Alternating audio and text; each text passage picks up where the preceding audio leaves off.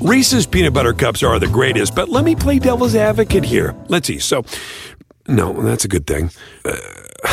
That's definitely not a problem. Reese's, you did it. You stumped this charming devil. The Sports Grid Network.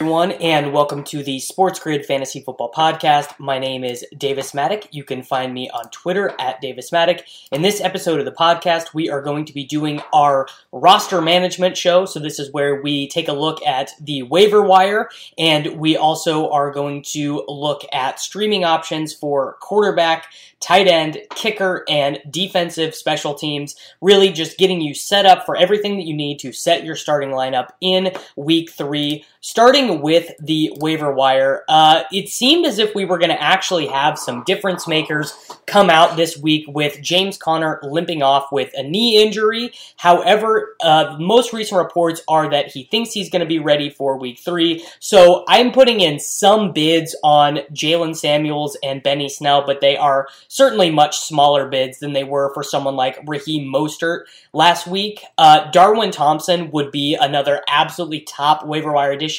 if he is out there on your waiver wire right now. LaShawn McCoy left the Week 2 game with an ankle sprain, and Damian Williams also left with a knee injury. Now, we have not gotten an update on Damian Williams. We have gotten an update on LaShawn McCoy, which basically said he avoided a high ankle sprain. I actually don't know if he is going to be active in Week 3. I think probably more likely than not.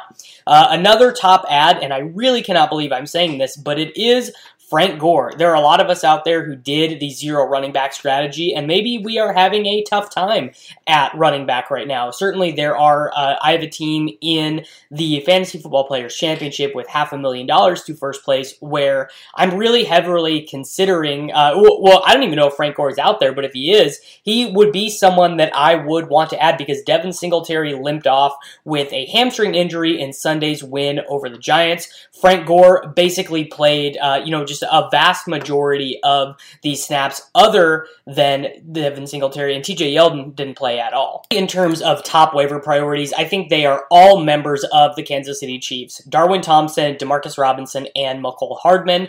I would put Mecole Hardman and Demarcus Robinson kind of as contingency bids of one another. And if you guys remember, we were actually pretty interested in Demarcus Robinson and Mecole Hardman in last week's edition of the waiver wire, and Darwin Thompson has been someone that we have been advocating to hold onto your roster as a zero running back target for quite a while. But all of these guys are worth ads. There's no home run bid this week, so there's no Raheem Mostert, there's no, Giovanni Bernard if Joe Mixon was going to miss some time. And I guess I should mention that if John Ross, Terry McLaurin, DK Metcalf, Greg Olsen, Raheem Mostert, or Malcolm Brown are out there in your league, those are guys who definitely should be rostered in 12-team leagues. So at the top, I don't actually think this is a great week on the wire. However, there are a ton of borderline guys who I do think are ads. Deebo Samuel had 7 targets and 2 rushing attempts in this game against Cincinnati. He did not play a ton of time simply because they got up by a lot, but I think he is a decent ad. Someone maybe to 10 to 13% of your fab. Personally, I'm not super excited about him, but I think he might be a good trade candidate, so someone you could get, sell after a good game. Then we have a crew of wide receivers: DJ Shark, James Washington, Nelson Aguilar, and Golden Tate. That's more or less the order that I would rank them in. Aguilar and JJ Arcega-Whiteside are likely to really only be kind of bye-week fillers as their teammates are injured. Shark, though, I think could be a real difference maker this year. Through 2 weeks of the season, he's been much more productive than D.D. Westbrook. He leads the team in air yards, receiving yards, touchdown, and has the highest average depth of target with both Foles and Gardner Minshew in at quarterback. Shark is a former high draft pick. I actually think there's a very good chance. I think Shark could be a top 24 wide receiver in fantasy this year. James Washington, not as high on him, but he was college teammates with new Steelers quarterback Mason Rudolph. I don't want to tell you that you guys should spend your free agent acquisition budget dollars, just based on that. But he has basically replaced Dante Moncrief, played way more snaps. Moncrief just was sent to the bench for James Washington, and the Steelers did play a ton of 10 personnel in this game against the Seahawks. So all of that is good for James Washington. If Carlos Hyde is on your waiver wire, he's another guy who I think is fairly interesting because he had 20 carries last week, and he's owned in only 43% of Yahoo fantasy leagues. I don't think that he is a league winner, a season winner, anything like that, but I do think that in any sort of game where the Texans are, 7 to 10 point favorites, he's going to be a pretty strong play in those games. He has 30 carries through 2 games, but only 1 target.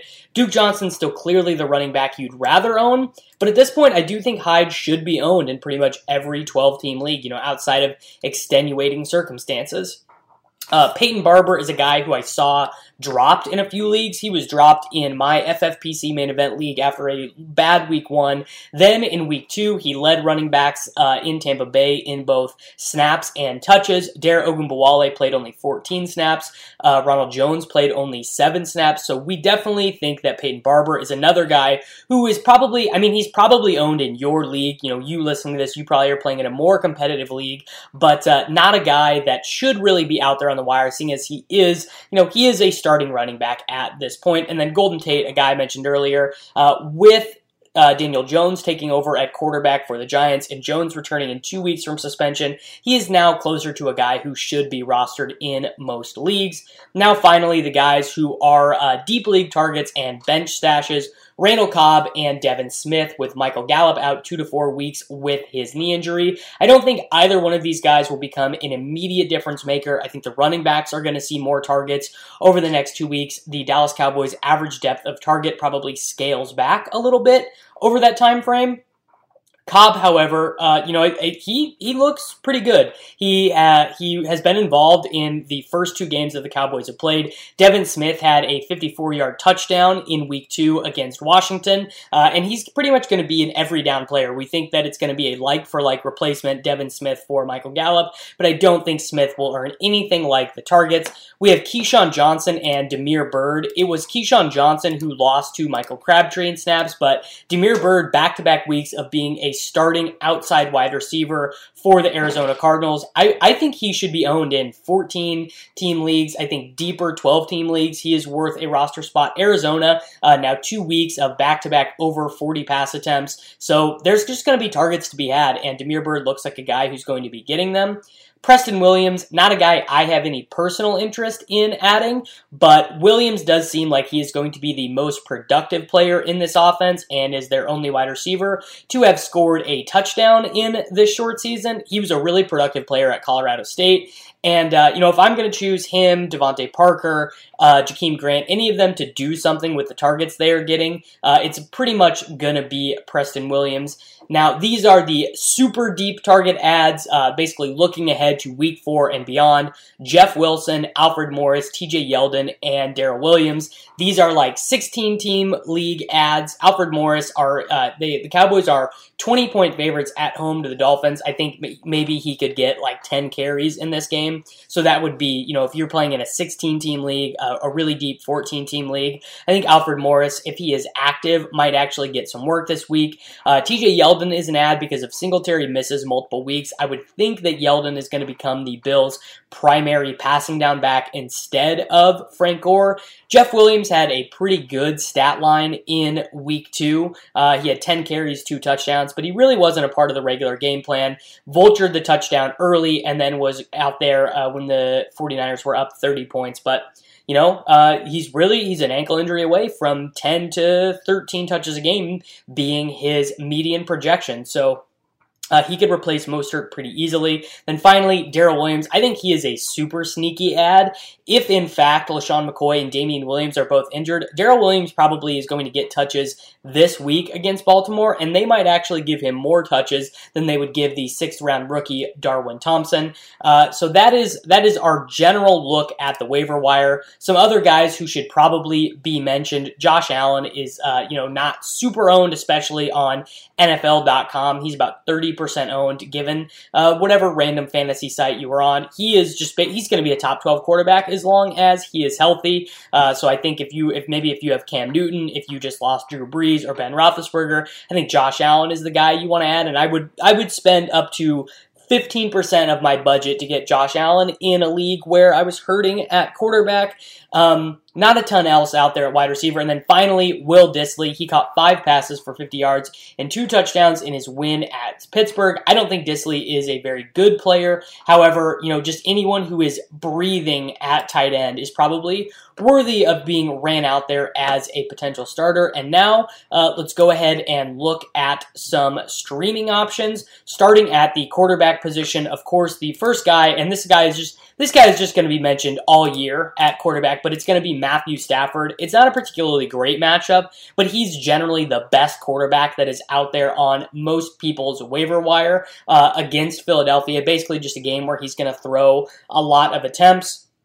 The best streaming quarterback this week is Josh Allen, who's only owned in 41% of leagues. This game is against Cincinnati. They've given up 2 great quarterback games. Russell Wilson was hyper efficient against them. Jimmy Garoppolo beat them up pretty good. So those are the 2 top streaming quarterbacks. Outside of that, there are a lot of guys that you are going to be able to choose from this week. We have Jacoby Brissett at home to Atlanta. We have the Gardner Minshew experience. I would not play him at home in a Thursday night game. That's going to be a pretty ground-heavy game for the Jacksonville Jaguars. Then we also have the new options. Daniel Jones, who is going to be playing at Tampa Bay, Mason Rudolph at San Francisco, and Luke Falk, who's going to be playing at New England. Don't think any of those guys are particularly strong streaming options, but, just thought I would mention them out there for you guys. I had no idea how deep some of the leagues you guys play in.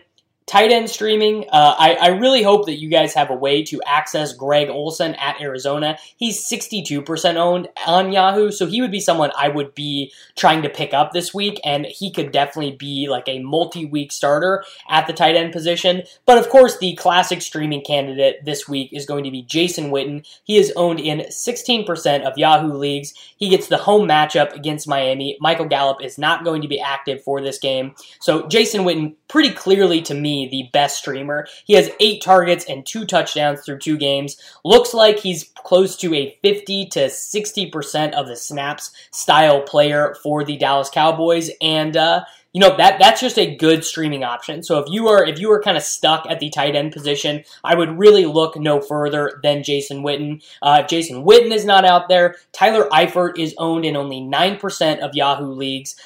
He has 8 receptions and 10 targets through 2 games, scored a touchdown last week. With A.J. Green out, he really is going to be the top option for the Cincinnati Bengals in the red zone, and I think those things have bared themselves out. Looking at the defensive options, this is a little bit of a tricky week because of the quarterback switches that we've had. So that's just always going to throw things in flux, just ever so slightly. So I'm not seeing a ton of, there is no, there's no jump on someone against Miami because everyone has had the Dallas defense rostered for quite some time. I think the Carolina Panthers at Arizona are a relatively interesting one just because they're going to face so many passing attempts. That certainly would be one that was semi-high on my radar. Washington at home to the Bears. The issue that you're going to have with Washington playing at home to Chicago is that what the Bears did last week was they just completely limited the pass attempts that Mitch Trubisky had. And so what we're really trying to do when we're streaming defenses is we are trying to find a way to face as many pass attempts as possible. We have our kicking streamers, and my favorite guy that I've been touting on these shows has been none other than Austin Seibert, who had 13 points on Monday night. He was, just phenomenal for the Browns, just like I thought he was going to be. Boomer Sooner, but of course, he is a kicker on a good offense, and this week he's going to be playing at home to the Los Angeles Rams. That's going to project to be a high-scoring game. Same goes for Zane Gonzalez, who already has 23 fantasy points through 2 weeks, and we've already seen Cliff Cowardsbury.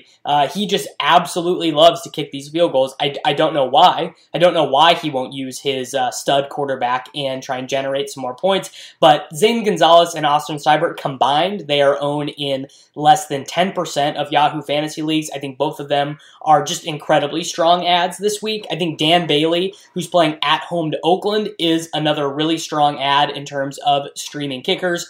He's likely going to be a top 12 projected kicker this week. Our boy Joey Sly is playing at Arizona, 28 fantasy points through 2 weeks for him. The Panthers offense, they're able to move the ball a little bit. Finishing drives is definitely a different story. So those guys right there are our top streaming kickers of the week. Joey Sly, Dan Bailey, Zane Gonzalez, Austin Seibert, all of those guys we want to add this week and are comfortable starting them in our fantasy leagues. So that is going to do it for our Week 3 roster management show, going through the waiver wires and then also doing streaming options for quarterback, tight end, defensive special teams, and kicker. Please make sure to check out rotoexperts.com for more content. Check out the Fantasy Football Workshop, which just came out today, and we will be back tomorrow.